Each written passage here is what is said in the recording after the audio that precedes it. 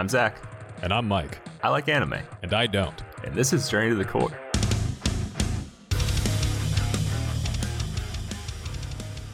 What is the show we decided to talk about today? Or rather, what's the show we decided to talk about instead of Tamaka Market? The show we watched was The Promised Neverland. And Zach, what did you think of The Promised Neverland? So to preface this, I've been reading The Promised Neverland, the manga, since it started. I've been reading it since the audition chapters came out in Shonen Jump, and I've loved it. It was amazing. It's a really big breath of fresh air as far as manga published in Shonen Jump is. Shonen Jump is Dragon Ball and My Hero Academia, action for kids. So to have this come out, and it was pretty incredible because there's no action at all and it is dark. And it's incredibly dark. We'll get to that. Yeah. So I loved it, and I've been following it for a long time. We've had a few episodes where we watched a show about a manga I like so far, and I was hoping this one wasn't awful. See, for me, we're 2 for 3. For being good or bad? Good. For shows based on manga. For me, it's 0 for 3. Okay. So I wanted to see if this adaptation would actually hold up, because there are good adaptations. They exist. Allegedly. We've just been missing them. Although you haven't been disliking them as much as me, so... Let me ask you, what do you think is the best adaptation of a manga? Oh boy. I can't really. Do you have a Desert Island pick? There's genuinely a lot of anime that enhances the manga. And I would say, honestly, My Hero Academia. I think the anime's better. Okay. So good pick. Not that I've read the manga, but I do enjoy that show a whole heck of a lot. Don't get me wrong, the manga's gorgeous and very good, but the soundtrack on that show is impeccable. It's bananas. Yeah. The first One Punch Man anime, that is beautiful and amazing. I don't know if it's necessarily better, but it's incredible as an adaptation. The new one currently happening is trash garbage, utter disaster. Adaptations can be really hit and miss, and I do think there are a lot of good ones. I think a lot of shonen tends to have good adaptations, with the exception being One Piece, which has the worst adaptation. For something I've talked to you about a lot, as I'm a huge One Piece fan, I think it's incredible. The anime is so bad, and I'm constantly angry about it. But yeah, I mean, all right. So I went off on 3 tangents just to say I liked this show. Okay. So Mike, how'd you, briefly before we get into it, how did you feel about The Promised Neverland? You know, I loved The Promised Neverland. That's great to hear. Great pick on this one. We needed something good. This show was taut, exciting. Really kept me on my toes. Great twists and turns. Really great characters. Soundtrack was phenomenal. It just hooked me from the very beginning and did not let up until, the final moments. Yeah, agreed. I think the adaptation and the original story itself, incredible. I think it looks gorgeous. It sounds gorgeous. The story's very well told. You never know what's coming next. Even having watched it before, it was very intense. The animation, honestly, I think in this really does enhance it. I felt like the anime almost delivers better than the manga does in a lot of ways, which I feel is really hard for suspense, because in a book or a manga you control your own pace, and that page turn can be so impactful. Exactly. As in as it is in the Junji Ito collection. Exactly. And so, or in Junji Ito's work, not the anime adaptation. Yes. Okay. But I think this is actually a perfect counterexample of that, because Junji Ito collection in the show drops the ball so hard. But I think Promised Neverland, you can feel that feeling of turning a page. There are moments where I think you're absolutely right. Stuff happens in the musical cue, and the musical cues aren't obnoxious like in a shock horror movie or a jump scare horror movie where it's when the thing happens, when the page turn equivalent happens. But they just convey so much. You just notice when this shocking moment happens, and you just feel it in your whole body, and you're really worrying about what's happening, and the mystery is unraveling. You're so enraptured in all this, and I think it's great. I did notice, while it'll be hard to pinpoint exact examples of it, I did notice some differences in how it's laid out and edited than the manga, and I think that helps the anime medium. It can definitely hurt your product and not change stuff when you adapt it. You don't want to change too much because you don't want to lose the product, but you do need to change some things for a different medium, and I think Promised Neverland did a good job of it. So yeah, I mean, we want to get more in depth into it. We should go into the full review. Yeah, let's talk a little bit about the story. First off, I had no idea what the show was about. going right. in. Well, You were tight-lipped. Yeah, You said we're just going to sit down and watch this. I'm refusing to say anything extra about the show. I wanted you to just experience this. I'm still not telling you. I know answers to a lot of the questions, and I'm not going to say anything because there's another season coming next year, and you're going to watch that blind. I refused because I didn't know how long it would take them to drop the first hammer, but I think it was like the first episode. I feel like the experience of not knowing anything about this show, and then you just think it's this happy orphanage, and then bam! Oh.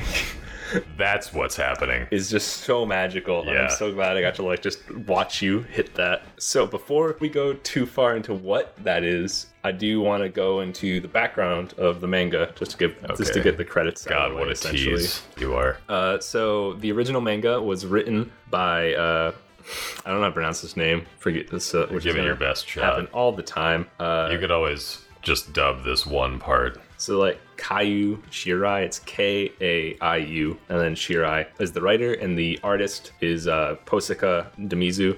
The studio that made Promised Neverland was Cloverworks. Something that we'll probably watch that they're going to do is the anime based on the phone game I play where historical figures are anime characters. All right. That I would be as into. Yes, that's a massive franchise that's had a bunch As of this, animes. probably. But this is going to be the first one based on the phone game, Okay. which I'm excited for because it's the coolest chapter. So that's going to be fun. They've done a few other things that have all been pretty interesting. Darling and the Franxx, which is a mecha show. I could talk a lot about Darling and the Franxx. I'm not gonna. Okay. How does it compare to Planet With? We're talking mecha shows.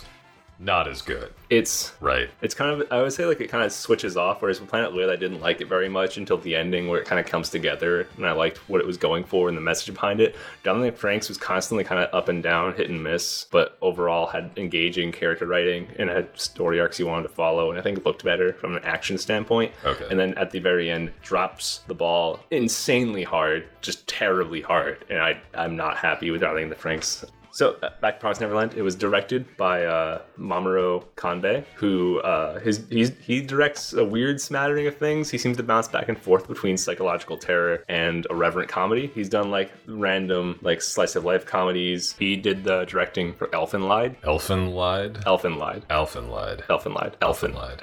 Elf in lied, but not Elven. Elfin. Elfenlied. Yeah. Okay. And so you probably know of it without noting you know of it. This show aired in the West on Adult Swim around when we were in middle school, maybe even a little younger. But it kept around the internet consciousness because this is the anime that introduced like horrific tentacle murder to the Western audience in a lot of ways, at least our generation. And so like this, I remember growing up, this was like a meme. This was like a thing everyone kind of just like vaguely knew about. It was just like, yeah, anime. It's like tentacles and like dogs getting clubbed to death. Yeah, it was always kind of like a punchline because it was like this is like absurdly violent, horrific show that no one really watched actively, but people that we knew, including me, like would just wake up in the middle of the night and like they forgot to turn the TV off and it was the Adult Swim at like 4 a.m. and you just see like a dog getting strangled by a tentacle demon. So I feel like everyone I know that even watching like Cartoon Network at all, not even anime, knew of this. Kind of helped it hit a little before Naruto. So like people in our age group were like ready to hit anime for the first time. Believe it. And we had this weird thing just appear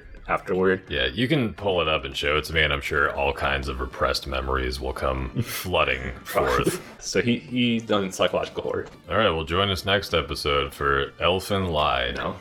Music of this show. Okay, fill me in, because I was really impressed by the soundtrack. So it was It was really varied, and every style was just nailed. So it was arranged by Takahiro Obata, and looking into him, he's only arranged or composed a couple other things ever. And I was really surprised because this is really well done. So I looked into him more, and he's only been he might have been like a private musician or like has like actual music out, but that's really hard to find all the time. I did find he's worked as a performer in anime since 2013, which is crazy how short he went from being a performer to composing this incredible soundtrack. And also the other things that he's composed the music for he has a crazy resume already. And some of the first thing he composed was for a Final Fantasy phone game. Okay. A couple years ago. Did you play it? Yeah, I played it. You did, okay. It's Record Keeper, which I think it was the best of the 97 Final Fantasy phone games, but I don't play it anymore. Weren't most of the Final Fantasy games just movies? That was more recent ones. Where there were basically just playable cutscenes. 13 is the most like mimetic for that. Like people call it a hallway simulator. And then 12 doesn't have gameplay. Okay. Basically. But up before then, they kept getting more and more story heavy, and they're RPGs. They're like pioneers of RPGs. They've always been very story heavy as a genre. Like a big thing for them was back in like the NES and SNES days, they had cutscenes, which was wild. And they've always just gone more and more and more into that, and that's been a big problem with the series. Final Fantasy 15's a huge mess because the opening cutscenes that explain the entire plot are a separate movie you have to buy. Which one did Florence and the Machine do a song 15. for? She did 3 songs. 3 songs. The Stand By Me cover, and I think 2 original. And the Stand By Me cover is the best thing she did since her second album. What's our Florence and the Machine podcast called? Journey to the Floor? Journey to the Corins? Journey to the and Floor. the Machine? Journey to the Florence. I think just Journey to the Floor Yeah, I think that works. would probably work. Yeah, we can talk a lot about Florence and the Machine. at this Yeah, point. definitely. But yeah, so that's Especially since I haven't listened to them in 7 years. it's been a lot. I've listened to all the music that comes out. I just haven't liked any of it in about 7 years. So, all right. So yeah, his resume for like stuff he's arranged though after that has been crazy. He did the My Hero Academia movie. He did one of the One Piece movies, and then he did he won their show, then Promised Neverland, and now he's on another show. So he's doing one a season now, and that's wild. Like to go from a dude that just did his first like performance in the industry in 2013 to composing for like a movie so big it had regular Western movie like American movie like theaters have That's it. impressive. Like that's wild to me. I don't know if that's even an impressive track record. I don't know how the track works, but that's wild because he's good. Yeah, I guess now we can genuinely go into like spoilers because we're just going to talk about stuff that happens. We're just going to probably spoil the whole season because I think I think you have questions and speculation. So it's mostly speculation. I feel as though a large part of this discussion is probably going to be devoted to my fan theories. Yeah, I'm going to keep my mouth shut Okay. when it isn't something. I guess I have to keep my mouth shut in general. I don't want to spoil what has answers and what doesn't either. This is gonna be Okay. rough. But yeah, we'll see what happens. So yeah, the first episode, which we kind of talked about a bit. So it's like it starts out as like idyllic, like these orphans living in an orphanage, and they're kind of cut off from the world. There's a fence that goes around the entire orphanage, but they're happy. Not just a fence, a giant concrete Well, wall. they don't find out until later. Oh, right. So there's like a fence and there's like a gate. The only way out of the compound is this big gate on a bridge. And so they live this idyllic life, they're just kids playing. And every now and then one of them gets adopted and they go away. And there's a bunch of these kids, there's so many of them. There's like, 38, in fact. yeah, there's a lot of I kids. looked that up. And they're all taken care of by one mother. Well, they call her mother. And then things start to like creep in. You notice all the kids have barcodes on their necks. And then you notice that every day they have to take these like intense tests. Yeah. The rate sinister their intelligence. undertones become pretty apparent pretty quickly. Very quickly. You know it's not just going to be this show about an idyllic orphanage. Yeah, and then Kids running around. and then one of them gets adopted, and she goes to the bridge to be taken to her new home. To be released, to reference The Giver, which some of this reminded me of, actually, in an odd way. It definitely I got I think Ender's Game vibes. Oh, sure. Especially with the test taking and like training kids. It's a young adult dystopian story, so Yeah. obviously there are going to be parallels. Yeah, and it's definitely different enough, I feel. The girl who's adopted leaves her stuffed rabbit behind, and so the main characters, Emma and Norman, go to follow the girl and give her the rabbit back. So they sneak on the bridge behind them, where they witness giant demons murdering the girl and putting her in a test tube, and then talking to their mother about harvesting the high-quality meat of the oldest, most intelligent kids at the orphanage. Yeah, so it turns out the orphanage is a cattle farm. And their mother's selling them to demons as Yeah, cattle. and the demons consume the children. It goes from 0 to 60 fast. Yeah, and so the orphan meat at this farm is incredibly high end. The demons that pick it up aren't able to touch it or even eat a finger. And the three main characters, Emma, Norman, and Ray, who all have like 300 IQs or something nuts, are the highest quality meat possible. They're the Kobe beef. Yeah, they of children. They're the most intelligent. They've outlived most of the peers get harvested way before their age, but they constantly get perfect grades. So they're Wagyu cow, like they're top tier. And this plays into a theory I'm going to share at some point. Yeah. which doesn't have a concrete answer right now, but we'll get into it. And so they realize, holy crap, We're food. we're Soil and food. Green is people. We're food, and our mother is the one raising us as cattle. Yeah. So their world kind of comes crashing down. So Emma and Norman notice this immediately, and then they find out very quickly that Ray, just their friend who's their same age, just also just knows about it already. So they're like, oh crap, we have to get out. And then they find out that, yeah, they're not only surrounded by like a knee-high fence, they're surrounded by a gigantic concrete wall all the way around the facility. With, as it's revealed later, a giant moat Yeah, that's revealed separating even the later. wall That's from like- the outside world. That's like a whole other like heartbreaking moment Yeah. later. And then it turns out like very shortly after they also have trackers implanted in them. The mother always is just checking like her what looks like a watch, but it turns out it's like a tracker for their tracking devices. Yeah, I mean that's one of the key things with the show is it's always out of the frying pan into the fire. Yeah. Just when you think you have things figured out, it just pulls the rug out from under you. Things constantly escalate. But the thing is like they escalate both directions because like the show isn't just it's a cat and mouse game, but it's like a Tom and Jerry cat and mouse game where the mice are able to like have blows against the cat as well. It's this real seesaw, like back and forth. It seems like everyone's always ahead of each other, and anytime a revelation happens, there's at least once an episode, there's almost immediately like this follow-up to it that's like, oh, like that seems like it's gonna be really bad for the kids, but oh, nope, one of them had an idea or a plan to get around it, or oh, hey, like something finally went good for the kids, and oh, nope, it turns out they have trackers implanted in their ears, or it turns out there's a moat on the other side of the wall, or it turns out one of them is up to be harvested. Things just keep escalating and escalating. And I really like it because it's a really slow drip feed of answers. And they never go too far. Nothing's ever like explicitly stated. Even at the end of the series, at the end of the core, you still have no idea what the outside world is like at all. And I have some theories about the outside world that I'd love to share, but we'll get to that. Like the only thing you really notice is Well, I have some hopes for what the outside world might look like. yeah, the only thing is like another sister that works for the demon shows up at one point and hangs around for a few episodes.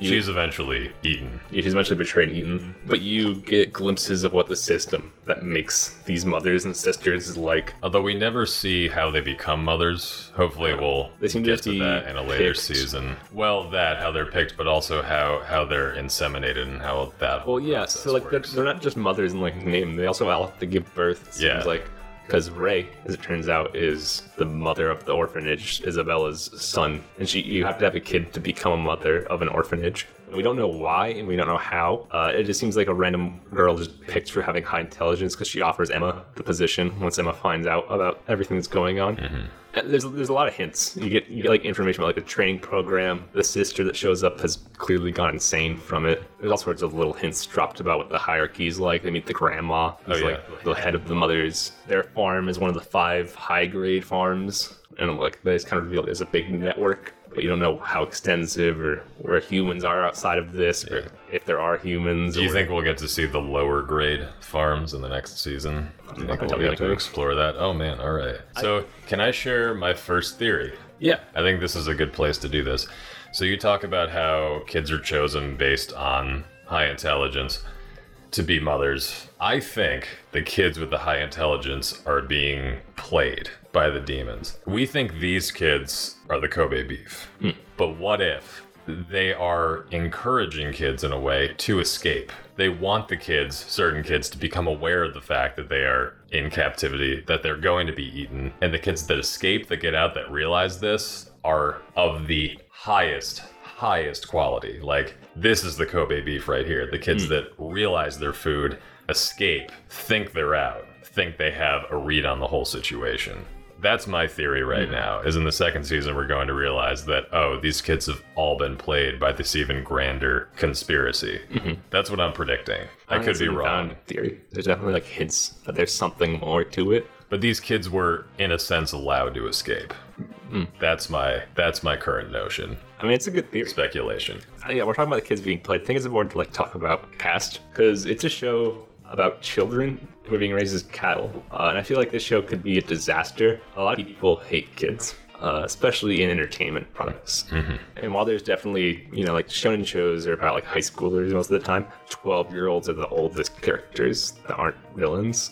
So the main trio is the oldest, they're all 12, and then you have 2 10-year-olds, Dawn, Gilda, and then below them are whole bunch of kids, like from actual babies to like 8. But every character with a name, I think, is actually like pretty well fleshed out over the course of the show, and they all are actually like, very different. Yeah. In like very enjoyable ways. And like a big part of the show is like the way it's drip fed to you makes sense in the show's story too, because you start out and they're all this like innocent kids playing, and then Emma, Norman, and Ray find out this awful thing. Like, all right, Emma's like, we have to save everyone. And Norman's like, sure, I agree with Emma, whatever, because he just wants to bone Emma as a 12-year-old, whatever. It's a fucking anime. Yeah. And then Ray is just like, no, we just have to leave. Like, we know about this. We're the strongest and most capable. Like, we just need to leave. And so over the course of the series, you start getting moments of just like when Don and Gilda, the 10-year-olds, find out, which they find out kind of on their own.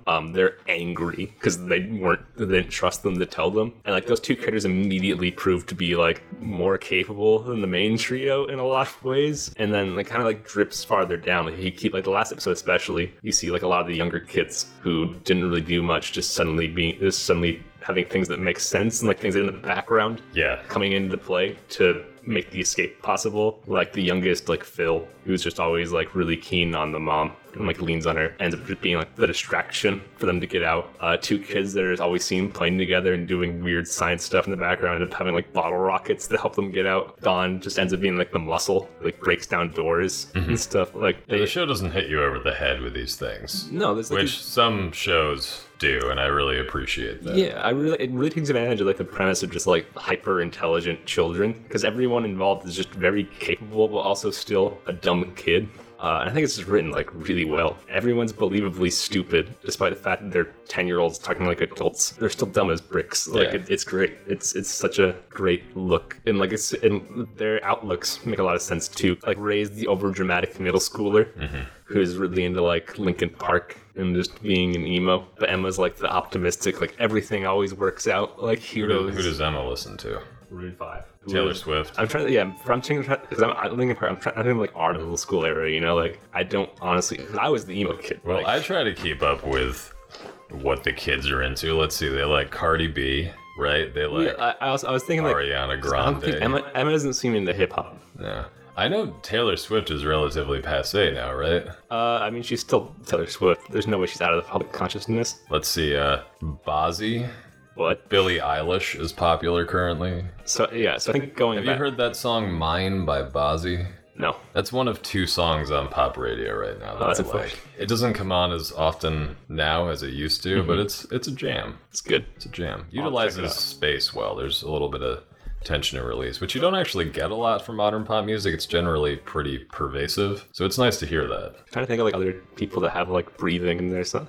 Actually, we've been talking about him a bit lately anyway. The Weeknd. But anyway, yeah. But those are the people middle schoolers are into. Yeah, I'm just trying to think of like when we were in middle school who Sam people Smith. who weren't me were listening to. Let's see. I was listening to Rush. I listened to 2112 about 2,112 times in 7th grade. I like legitimately can't remember who was big in pop when we were in middle school. Which wasn't very long ago. Like a lot of these people are probably still performing in the pop circuit right now. The Click 5. Taylor Swift, right? All American Rejects. The All American Rejects. The Black Eyed Peas were very popular when we were in middle school, right?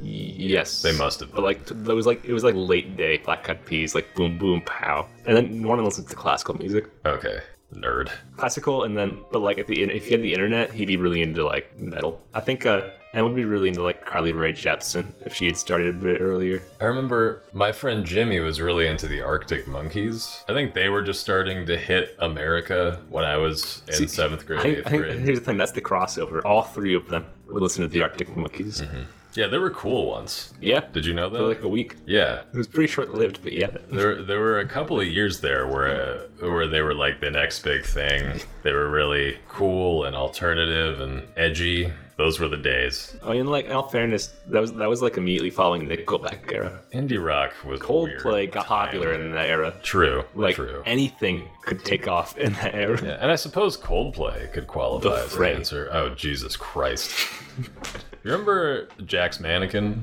Yeah, it's only because you brought them up to me. Yeah, Jack's Mannequin was good. That was around that time. Two Door Cinema Club. Never listened to them in middle school. MGMT. That was more high school. Let's see. I found Radiohead in 8th grade. That was a big deal. I'm sorry. I discovered them. I got them signed. Yeah. Gym Class Heroes. Now, what was the top song of 2007, let's say? Nothing good. Give It To Me by Timbaland. Oh, I Soulja listened Boy. to one. Crank that Soulja Boy. Yeah, that was a meme, but I never listened to it. What I've Done, Listened Linkin to it. Park. Yeah. Yep. Like Linkin Park was pretty huge for me in middle school. You know, not a lot in 2017, honestly. 2017? Paralyzer by Finger 11. Stronger, Kanye West. Okay. Hot and Cold, Katy Perry. Yep, Katy Perry a little bit. Not too much for me. Jason Mraz, I'm Yours. I never liked Jason Mraz. That's a big one. But that's one of the standouts. Yeah, I'm just trying to relate it to what I was, the kid I was in middle school. Got Flow Rida. Let's go to 2009. Yeah, Flow Boom Rida. Boom Pow, as we Yep. mentioned. I Got a Feeling.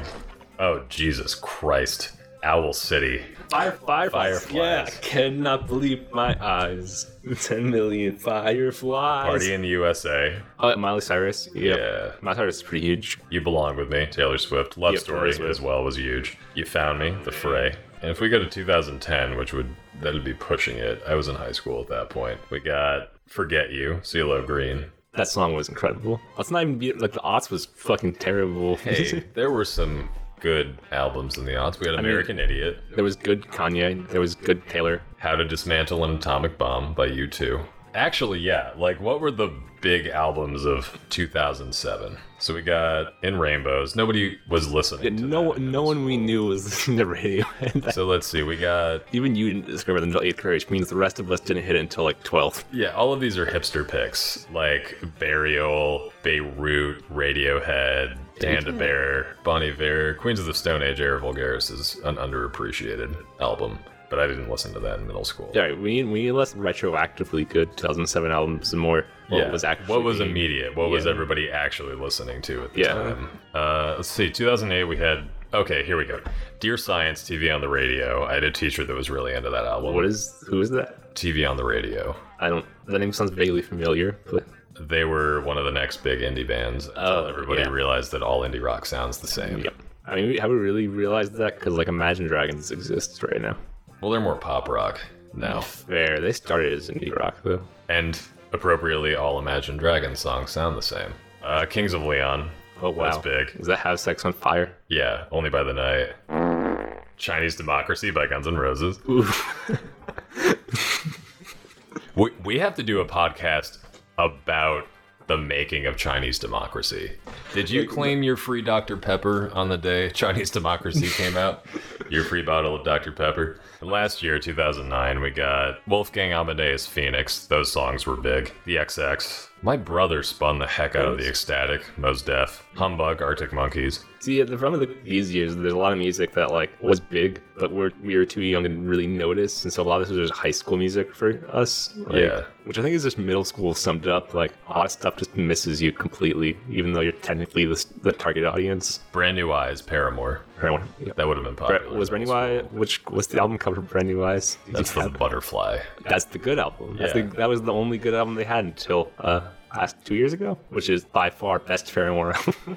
Yeah, Paramore would be a good pick for. Actually, Paramore, another band that all three of the kids on the show would like. Paramore's fine. Paramore was fun. The last album is so good that it's kind of made me forgive Paramore's sins. What's that one song? You are an exception. Isn't it The Only Exception? I like that one. I like, hey, you, I could be your girlfriend. No way. I think you need a new one. Misery Business, which is the Oh, yeah. which is great. I saw a lot of people cover that at Berkeley. The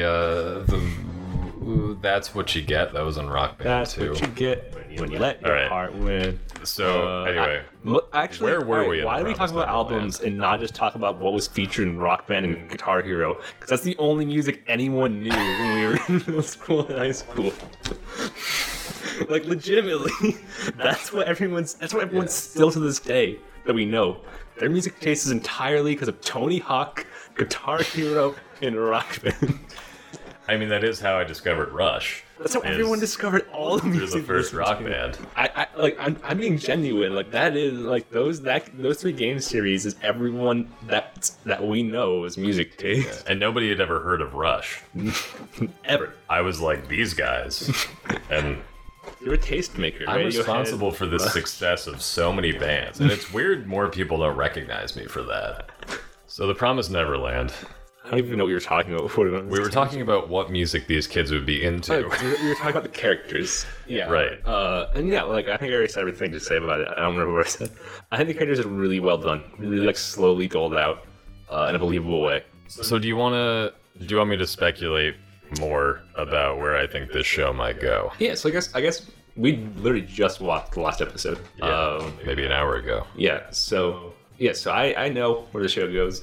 The manga it's not done yet, I don't think, but it's fairly short. I would say there's like 2 full arcs after this, which is gonna be 2 or 3 seasons. They're pretty long arcs, I don't know. And then the final, like the manga, you decided to have this manga top of the charts. The creators said this is gonna be the final arc. So it's gonna be pretty short. Even if this arc ends up being huge, it's gonna be a pretty short manga as far as shonen go. Successful shonen.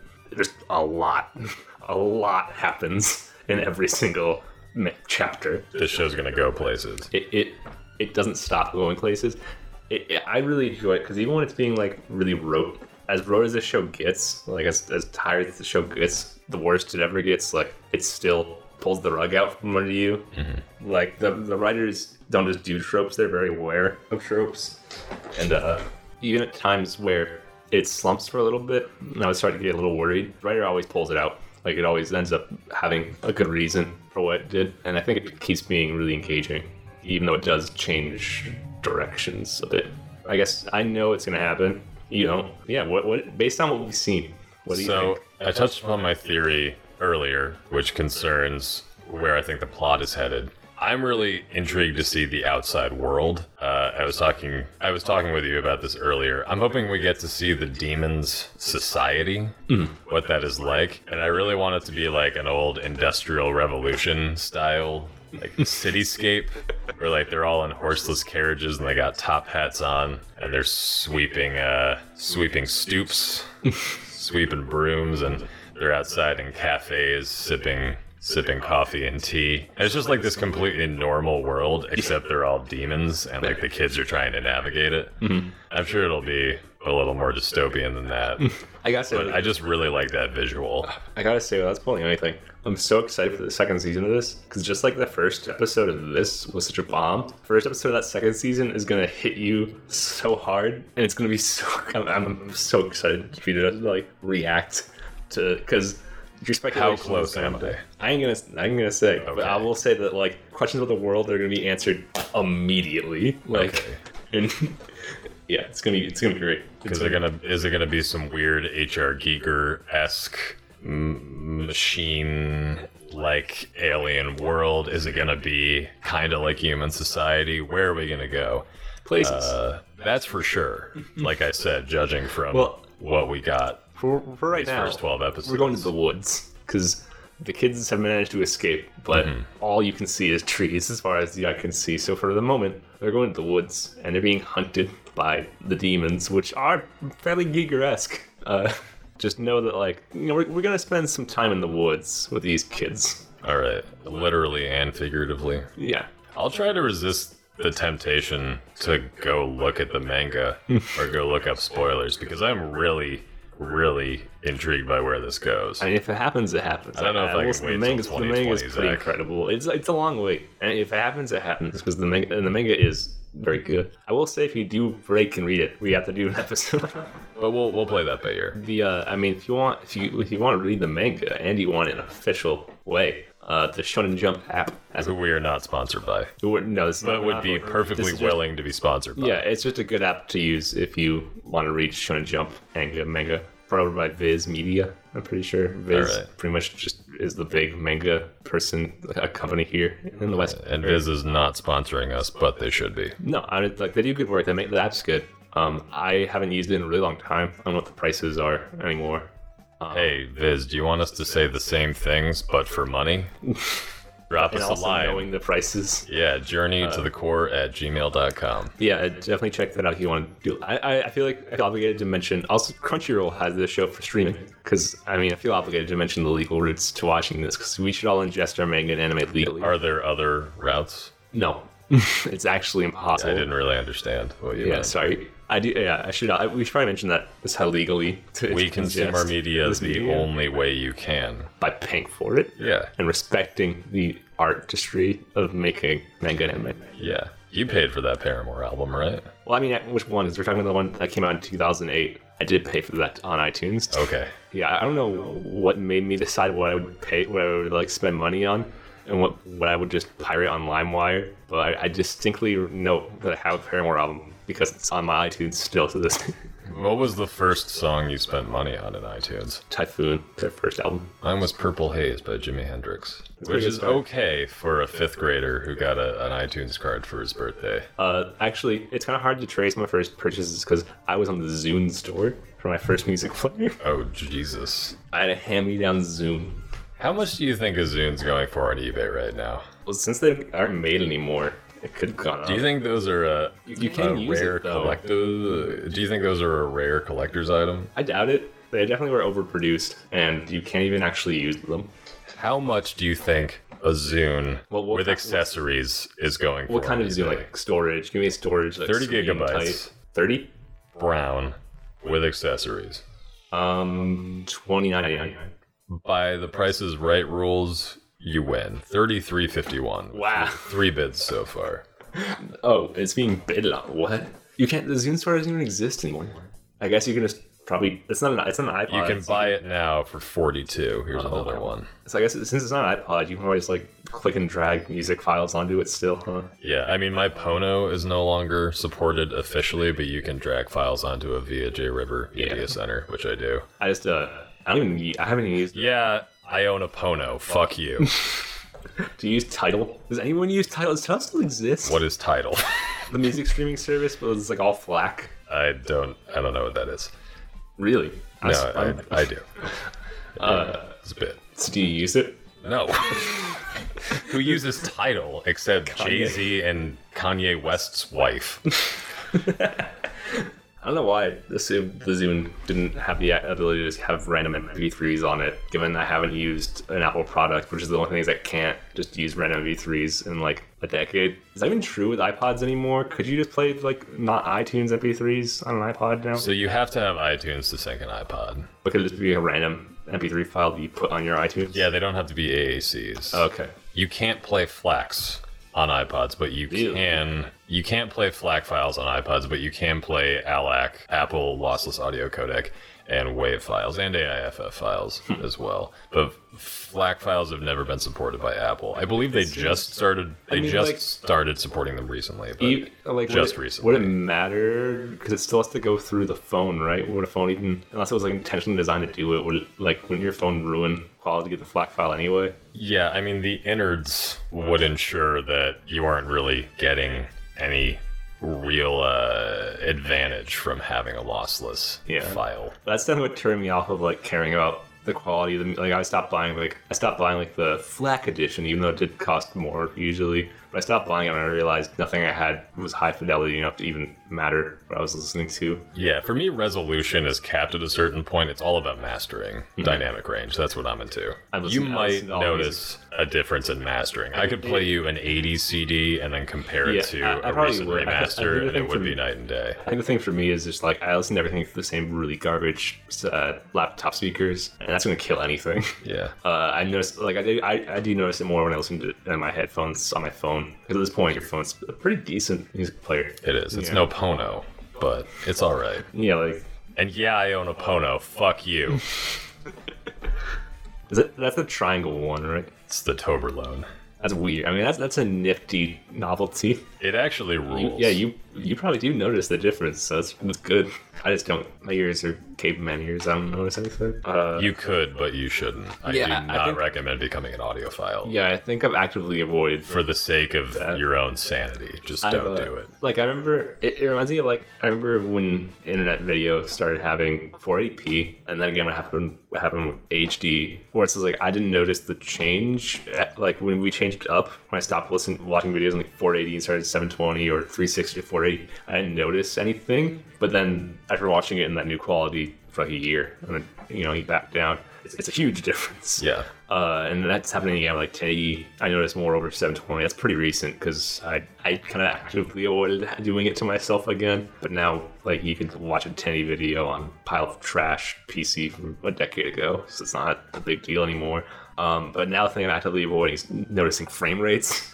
I'm trying very hard to not become one of the people that really notices frame rates. For me, it's impossible, unfortunately. If somebody has that motion plus setting on their television, it drives me bonkers. For me, all I need is a stable frame rate, and I can usually get over it. Which you do not get from Automotion Plus. Yeah. Right now, I'm at the point where I notice 60 frames over 30, and that sucks, because you start really wanting 60 frames. Yeah. And I'm very much trying to just not want to go over 60. Just wait until Ang Lee makes 120 frames per second a thing.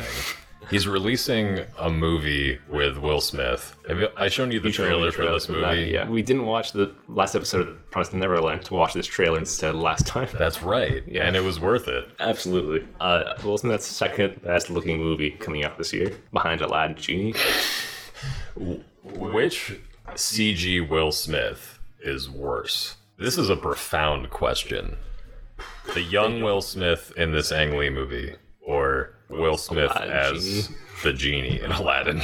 They're both awful. It's honestly so hard to say. I will say his turn as the genie looks consistent. At least it's weird, but it's consistent. Whereas that trailer has a real uncanny valley thing going on. Yeah. Half of the time it is so clearly digital, I feel like de-aging. I feel like they should not have made Will Smith blue. Yeah, honestly, if he'd just been Will Smith, like, in a costume, I don't think anyone would have cared. that would have been great. Those live action movies are so awful, just Yeah. wall to wall. Why do they need to be beholden to that, to making the genie blue? Like, Just let him be Will Smith. He's got, like, a funny vest and hat on, and he just dances around. Aladdin isn't gonna work. Does his If thing, you gets don't jiggy just with make it. the movie letting whoever the actor is, the genie, do their thing. Because I don't know if you've watched Aladdin in recent years. That's just Robin Williams. Like, that movie's just Robin Williams. There's no other good point to that movie. Not even no other good point. There's nothing else in that movie. It seems dumb to even care enough about Aladdin without Robin Williams to remake it to begin with. But if you're gonna do it, like, don't make Will Smith blue. Like, just let Will Smith be Will Smith. Because he just looks like Tobias from Arrested Development. Actually, why did Will Smith, like, stop just being Will Smith and things? Because it's been worse. Like, I think the fall of Will Smith as a movie star is a really fascinating subject that we could do a sub-podcast on. Honestly, I think the He's problem, a content creator now. How did that happen? I think the problem is that he stopped being Will Smith and things. Like, legitimately, I think. And it seemed like a conscious decision on his part. And, like, I think it's funny because if you look at his roles, a lot of them, you can, like, see him, like, his through point. Like, Hancock is that depressed, like, middle chapter where he doesn't want to do this anymore, but he has to. And all, like, he literally can't not make content. Like, You know, I think the main thing might be he realizes what a limited audience he has access to via movie stardom. The audience that he wants is on the internet, mean, so now Will he's a Smith- YouTuber. Will Smith isn't stupid. He did music and TV because that was where the audience was. Jump ship to movies because that was where the audience is. And now he's saying, how about some Fortnite on YouTube? Because that's where the audience is. He's not dumb. Famous people realizing they can just, like, have their careers on YouTube and just doing that is just a thing now. Oh, what the fuck happened to this world? So, Zach, any final thoughts on The Promised Neverland? Was that what it was about? Well, if you can remember way, way back when we were talking about that anime. Promised Neverland is fantastic. It's one of the best things we've watched together. I mean, recency effect for sure, but it's so good. It would be up there for anime in general for me. So, Zach, I can echo those sentiments wholeheartedly. This is a great show. Just watch this anime. So that'll do it, I suppose, for this episode. I feel like it's been a while since we've liked what we watched. Yeah. We had Planet with Yami Shibai. Yami Shibai new season just got announced. Oh, we're going to watch that. Yeah, of course. Yeah, we'll watch that. It takes 10 minutes. When is that airing? Probably next season, summer. Gird your loins for that. 100% that's getting watched. And We have to keep our consistent having watched all of Yami Shibai. That's a good idea. What if years from now? So let me ask you, Zach. Yami Shibai 92, the first good Yami Shibai. Well, let me ask you, what do you think will happen in this upcoming season Well, all right. I of think Yami Shibai? so. I think there's gonna be a kid, right?